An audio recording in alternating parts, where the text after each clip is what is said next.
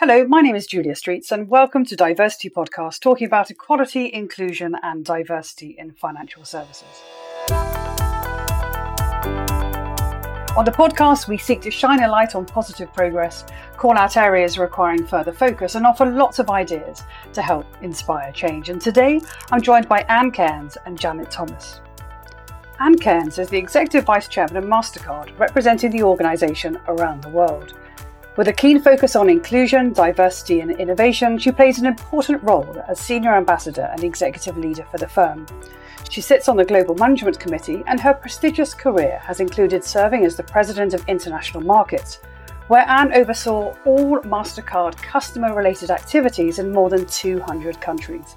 It is no surprise that Anne is regularly listed as one of the most influential women in the industry. But in addition, Anne is Global Co-Chair of the 30% Club.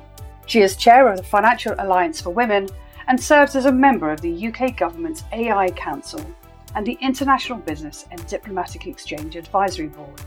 She is currently chair of ICE Clear Europe, owned by the Fortune 500 company Intercontinental Exchange, or ICE. Anne, welcome to the show. It's fabulous to be here. Thanks for inviting me.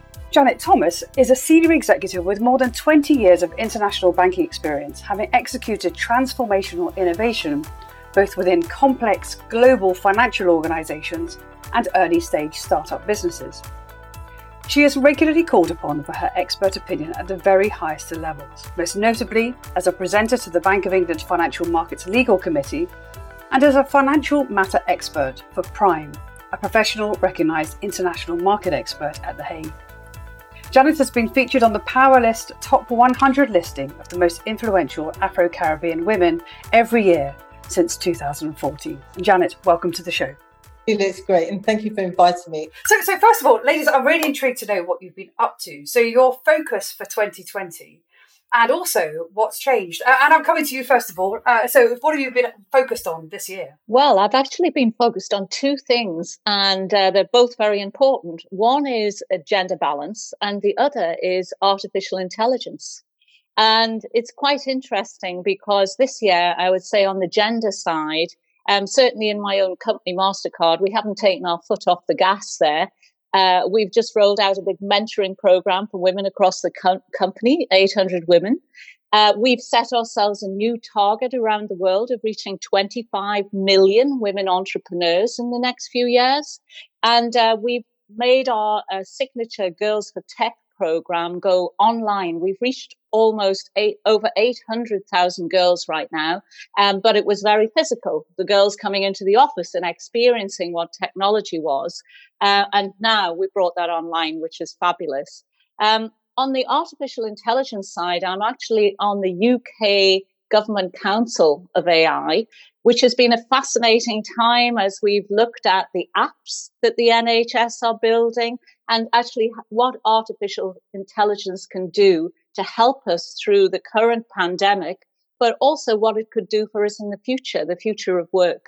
And I have to say, I was in Washington, D.C. at the Women in Payments conference and was invited to one of the Technology for Girls events. And in fact, listeners to the show, I actually recorded an interview and got some live coverage from one of those tech programs, which was just phenomenal. So I'm delighted to hear it's gone online. We'll be featuring that in a future episode as well.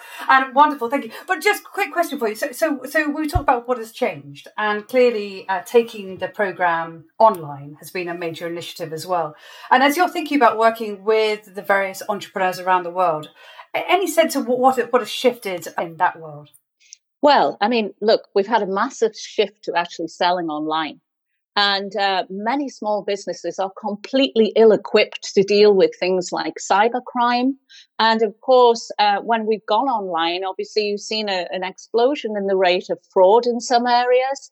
And what we're doing right now is using our cyber tools to actually help small businesses be able to keep themselves afloat by selling in the online world, but giving them free services to say, this is how you protect yourself.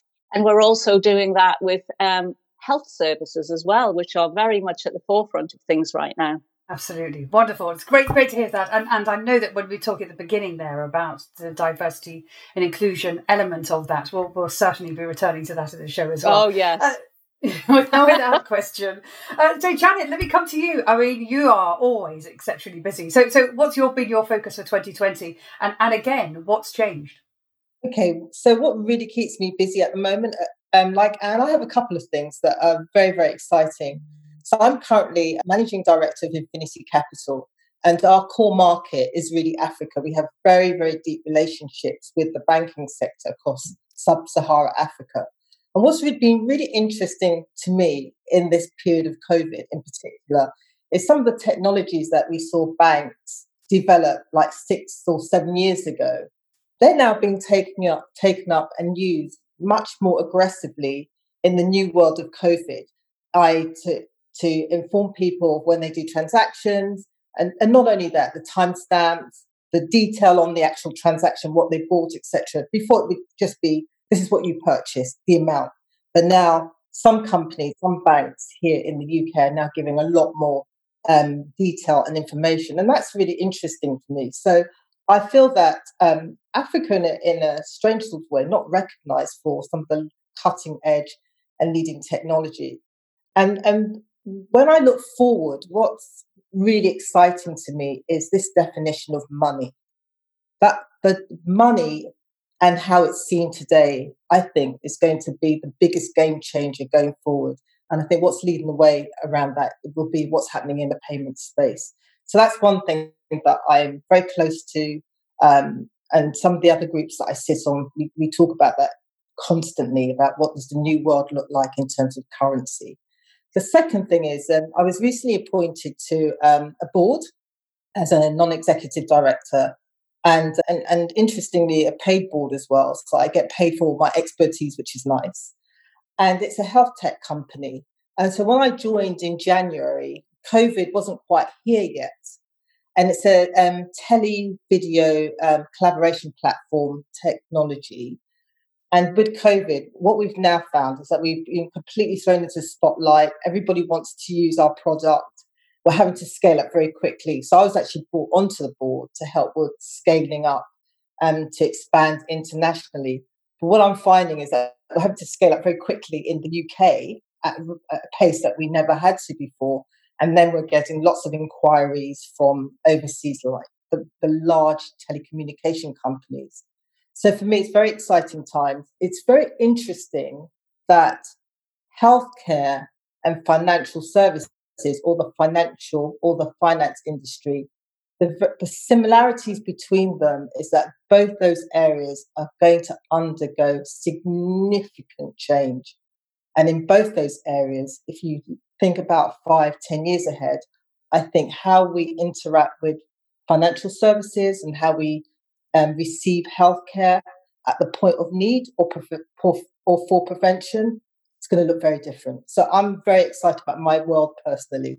Fantastic. It's just amazing. And while you're talking, I'm thinking about, I'm a trustee of a charity called Street Child.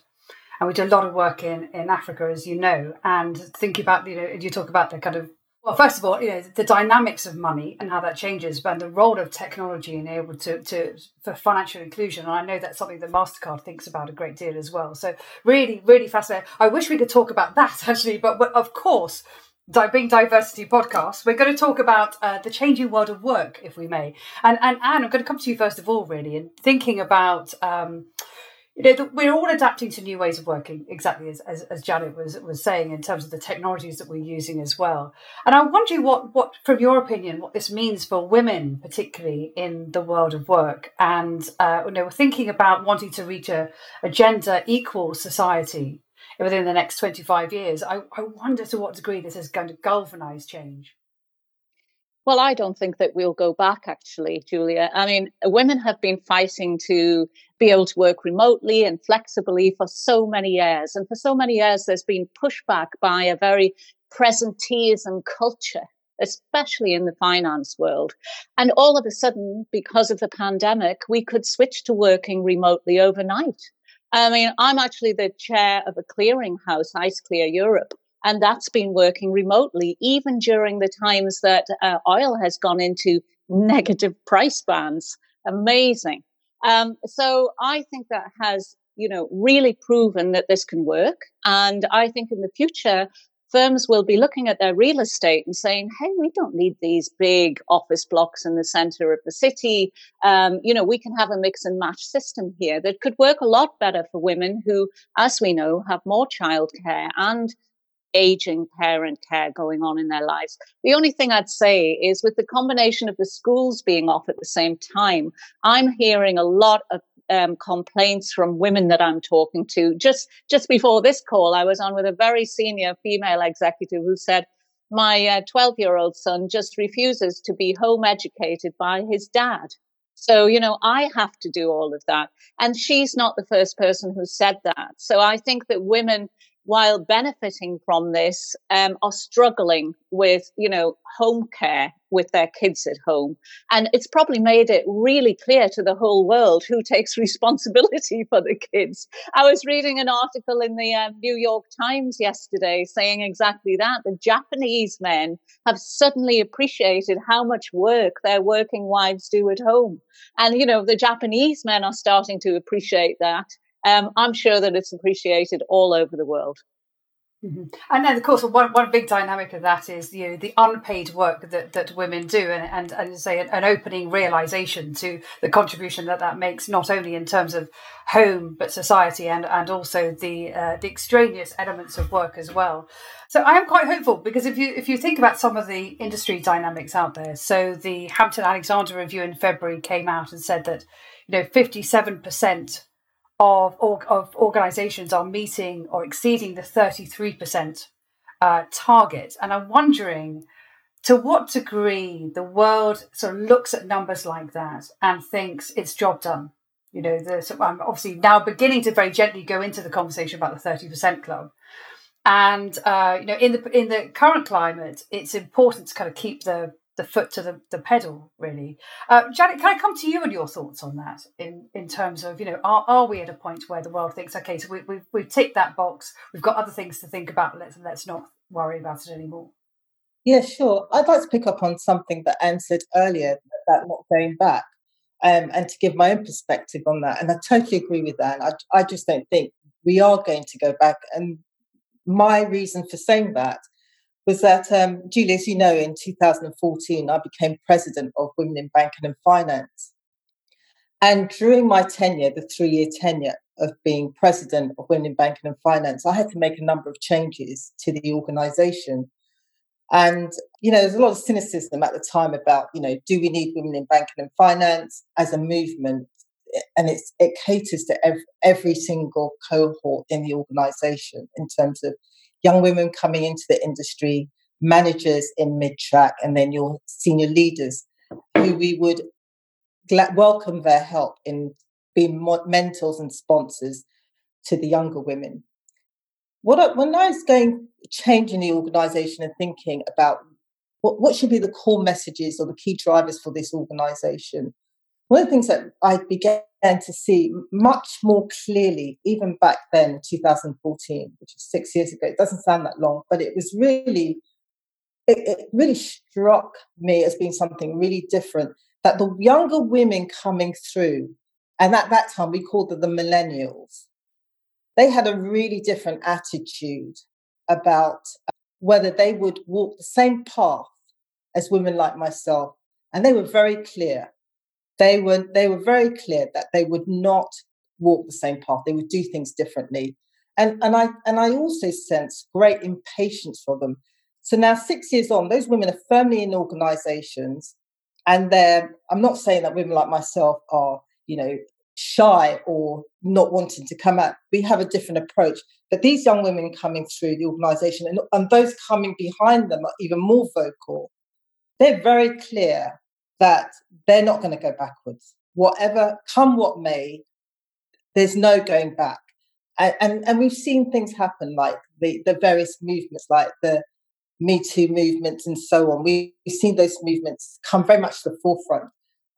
I saw that was very sharp at Women in Banking and Finance, to the point that I had to set up a millennials group so that those women could come into Women in Banking and Finance and shape their ideas. So that's one thing that I would say. Now, coming back to the Hampton Alexander review, I do think that the progress that the industry has made towards greater female representation at board level has to be applauded. Because I remember when the review started, I mean, I've been in the industry quite some time, and I remember the various reviews, the dialogue and so on, and the numbers that we would throw out there, it's going to take us 100 years, we'll never get there. And things have been really, the speed has been, the time has been shortened. And I think that has to be applauded. But we're not done yet. I mean, you still have, if you look at the FTSE 350, you have 57 companies who have either met or exceeded 33% target. But what about the others? Right. So there's still work to be done there. And also, the great focus, I think, particularly when I was, definitely now, but when I was president of Women in Banking and Finance, the great debate at that time, and it is for the future, was what about the executive pipeline? Why are we building? There's, a lot of talk and in some respects, criticism. We're focused on the top, but if you don't build the pipeline, how can gender balance throughout an organization be sustainable for the long term? So for me, I think that the focus is great, the work that we've achieved at board level, and that should not stop, and that should continue, and that should grow and strengthen. But I think at the same time, we need different strands of focus or different objectives. And there must be even greater focus on making sure that the success that we've achieved so far is sustained and held and improved upon. So those are things that I've seen. But I do think that the millennials, for me, they're the ones to watch. Definitely. And I think this point about the pipeline is incredibly important and something very practical for organisations and listeners to take away in terms of if you're going to focus on one thing at the moment. However, and actually, Janet, you were talking earlier about, your international work and when I was reading your biography earlier, I was talking about your experience of working across 200 different countries with MasterCard as well. I'd love to hear your thoughts about, we've talked very much with a UK lens or a UK focus in the conversation so far, but I know you're thinking about diversity and inclusion internationally, and I'd love to hear your thoughts on where must we focus. Okay, well, first of all, just to carry on where Janet was in terms of things like the 30% club. 30% clubs now in over 14 countries. The last country we launched was Japan, and we're busy working on Mexico and China right now, because I would like to expand that across the G20 countries. And what we see when we look around the world is a very mixed bag. I mean, if you look across at Australia, they're rather like Britain. They've achieved their 30% membership, though, number of women on boards. And actually, the 30% club has a similar target for women on the ExCo. So, we are thinking about women coming up the ladder in companies in the corporate world. But then when you look at somewhere like Japan, that was about 4% a few years ago. It's moved to 10, which is actually quite a change for them. Hong Kong is below 14%. And even in America, we're just below the 30% level. So there's so much to do. And of course, when you get to the GCC countries, it becomes very difficult to measure. But, you're talking single percentage points, low single percentage points, and also about 8% in Brazil. So what we're seeing around the world is that women are still not taking their place economically. There's no question about it. But to go to Janet's point about millennials, a lot of research has been published lately, mainly by companies like McKinsey, that have looked at where do women start, dropping off the corporate ladder. And it actually turns out to be the first step into management, if you like. There starts to be an acceleration of men and a dropping off of women. And it can be for all sorts of reasons. But as soon as you're there, then that pipeline is starting to narrow. So you might be a company that's bringing in 50-50 male and female from university, and it might actually be more of a skewed ratio, because in many parts of the world, women are graduating more than men. In Britain, that's happening. But what happens when the women reach sort of that 30-ish age group and they're going on to actually manage, that's when it starts to drop off. And in so many companies, that's the case. So we really do need to focus there and say, how do we move the needle on that? And how do we change people's minds? But I do think, going back to the 30% club, we are working with the B20, which advises the G20. That's happening in Saudi Arabia this year. And we're a knowledge partner. And we're talking about things that we want removed from a law perspective, laws that prohibit women working in different industry sectors, laws that stop women owning property and therefore having collateral to start their own businesses. There's things that have to happen on the legal front, as well as putting in targets for having 30% and more women in senior positions and on boards. And the reason I say more is people keep saying to me, heck, Anne, why isn't it 50%? And I say, as far as I'm concerned, that's what we should go for. But the point is about the 30%, it's a minimum threshold that we've set. And once you have more than 30% of any minority in the room, then they cease to be a minority. And I'm sure that Janet will probably bring up, a deeper point on minorities in the discussion soon. Well, let's turn straight to that, really, which is then thinking about some of the, the ethnic minority representation questions. Janet, can I bring you straight in there for your thoughts on that? Yes, I mean, it's very interesting, the point that Anne makes about the recent study showing that where women drop off in terms of that point in their career, because I see that fall off happening a lot earlier. And it's something that, Julia, you and I have spoken about over the years. And I've spoken to Anne about it recently. But when I was at President of Women in Banking and Finance, we did some soft surveys. We had the advantage of seeing young Black women coming into the industry, and we were able to track them, find out the support that they needed. And also at the time, in 2014, I was a trustee of the Palace Foundation, which is a foundation which gives support to young Black men and women in university to prepare them for the world of work. And so we give them sponsorship, we give them mentorship and so on. So a large number of those individuals who pass through the Palace Foundation, a good number of them would go into financial services. I can honestly say by the time I had finished as President of Women in Banking and Finance, I think the young women in particular, the young Black women that I met when I became president, when I stepped down as president, I only knew that one was left in banking.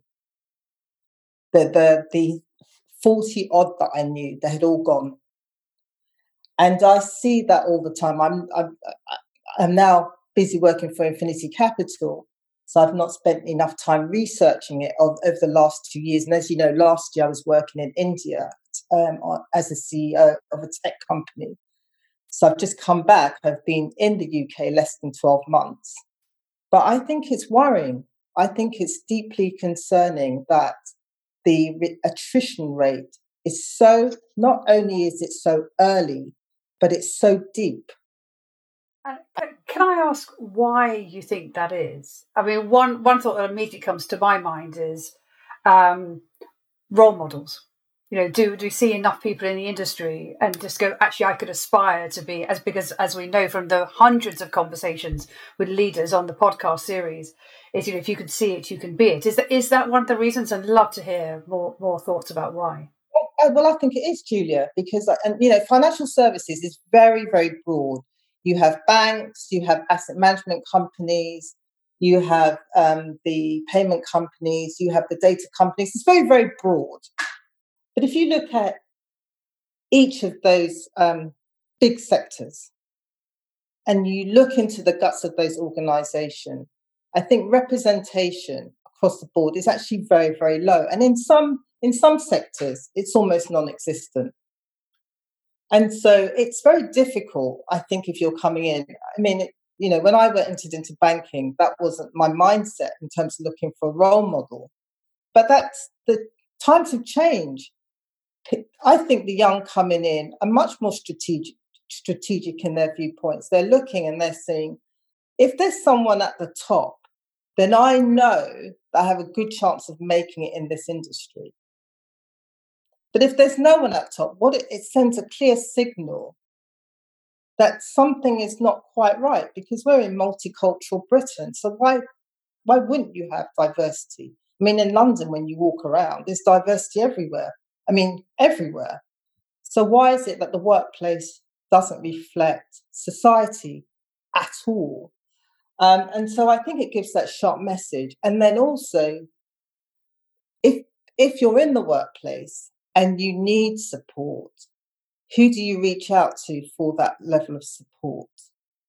So there's a number of, I think, some things are very obvious and some things are much more complex. But I think the first and most important thing is that the industry gives a message out to those coming into the industry as to whether they'll be able to achieve their full potential. And can I bring you in there to respond with your thoughts? I mean, clearly from the work you've done with the 30% Club, you talked earlier about policy and the various levers that can be engaged in terms of policy, and then also setting targets as well. And I wonder if there are some tactics that have been used in the gender conversation that we could certainly employ in terms of ensuring that there's greater ethnic minority representation. Absolutely, Julia. And I think there's a number of things that companies can do. If I think about the situation that we're in now, many companies are only really recruiting for key roles. They're probably not recruiting, even the big industries, thousands of roles right now. And they're probably putting people on furlough and maybe restructuring their companies. I think during this time, it's very important for hiring managers to look at the job that they're trying to hire for and really pay attention to, have you actually created a diverse slate of candidates? How does this balance out the team that you have in place? Have you put an interview panel in place that actually has, a diverse representation so that they can ask a whole range of different questions? And, to the point that Janet was making, have somebody that is a role model that, would actually encourage people to join your company if they're really bright people that, with diverse backgrounds. And so I think you can do that on the hiring side. I think you can look at your attrition and say, why are people leaving this company? Because often it's about fixing the culture of the company. Let's not be fixing the women or fixing the minorities. They don't need fixing. It's actually the culture that we have to change. And then there's also, just a minute, you're putting people on furlough and you're restructuring your company. Are you doing this fairly? Have you looked at the data in your hands and said, I'm not over a bias to actually letting people from minority groups go, for example?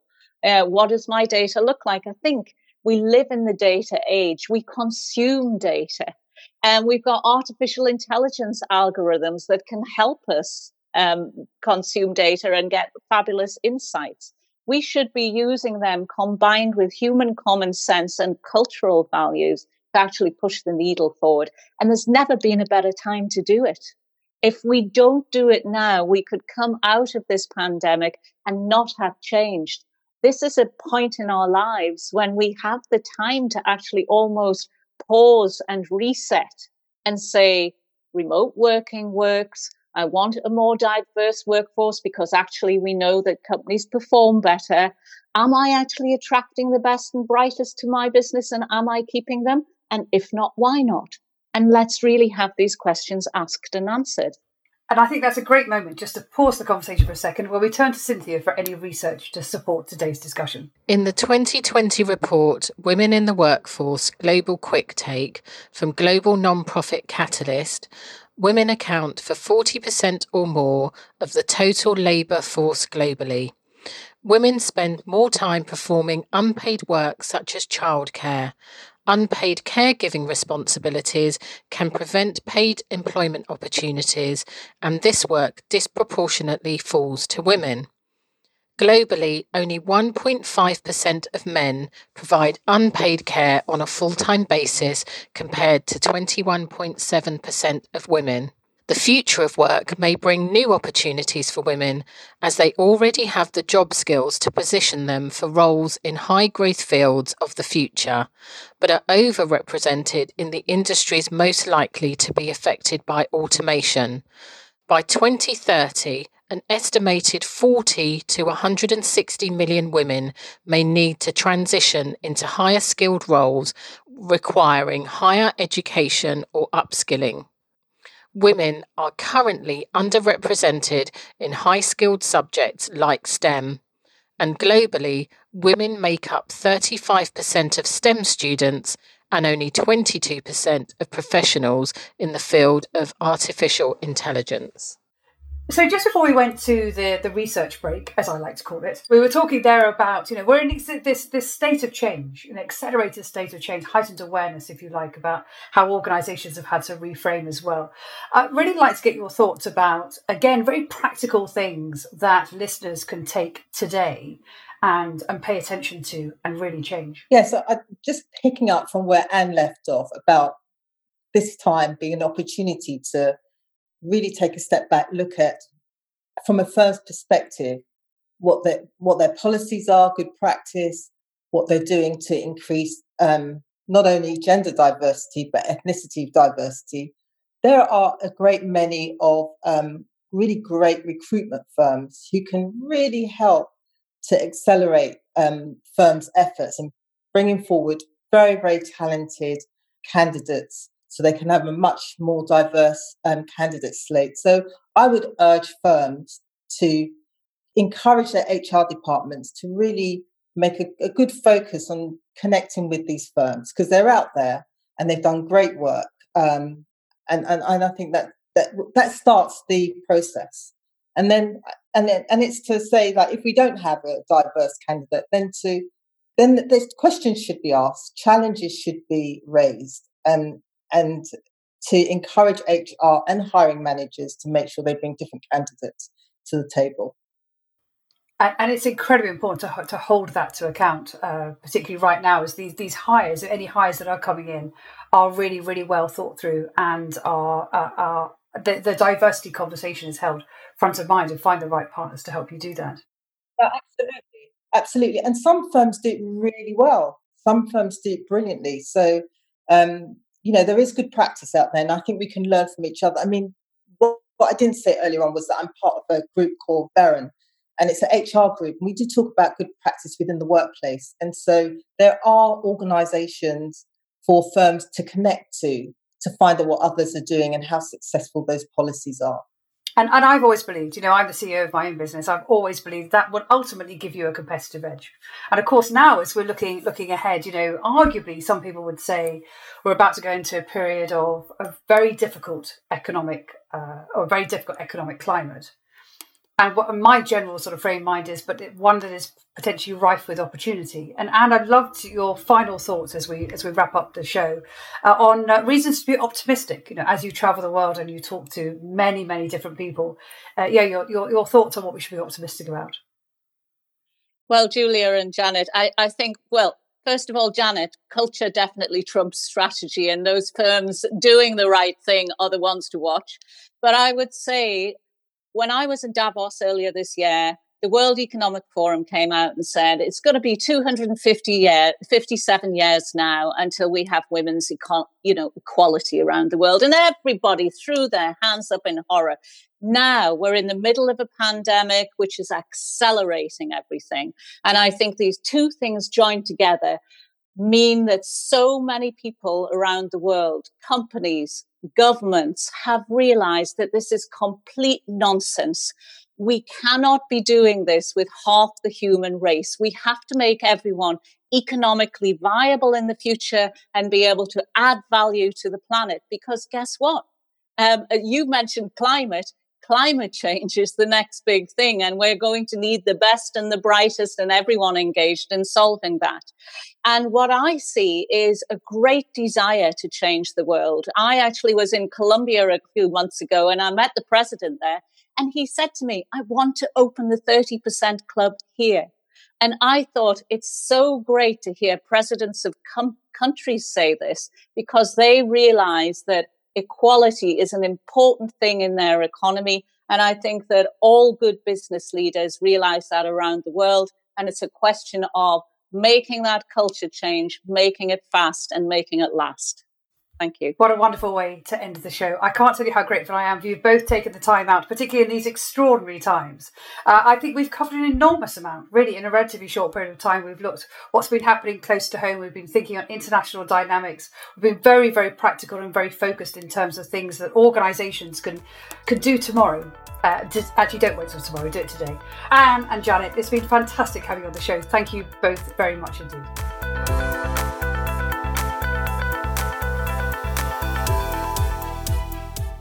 This episode of Diversity Podcast was produced by me, Kieran Yates, on behalf of Julia Streets Productions. Thanks to Cynthia Akinsanya for her insights. You can find out more about the guests on this week's show on our website, diversitypodcast.com, and that's diversity with a C, not an S. Whilst you're there, you can also sign up to our newsletter for all our latest updates.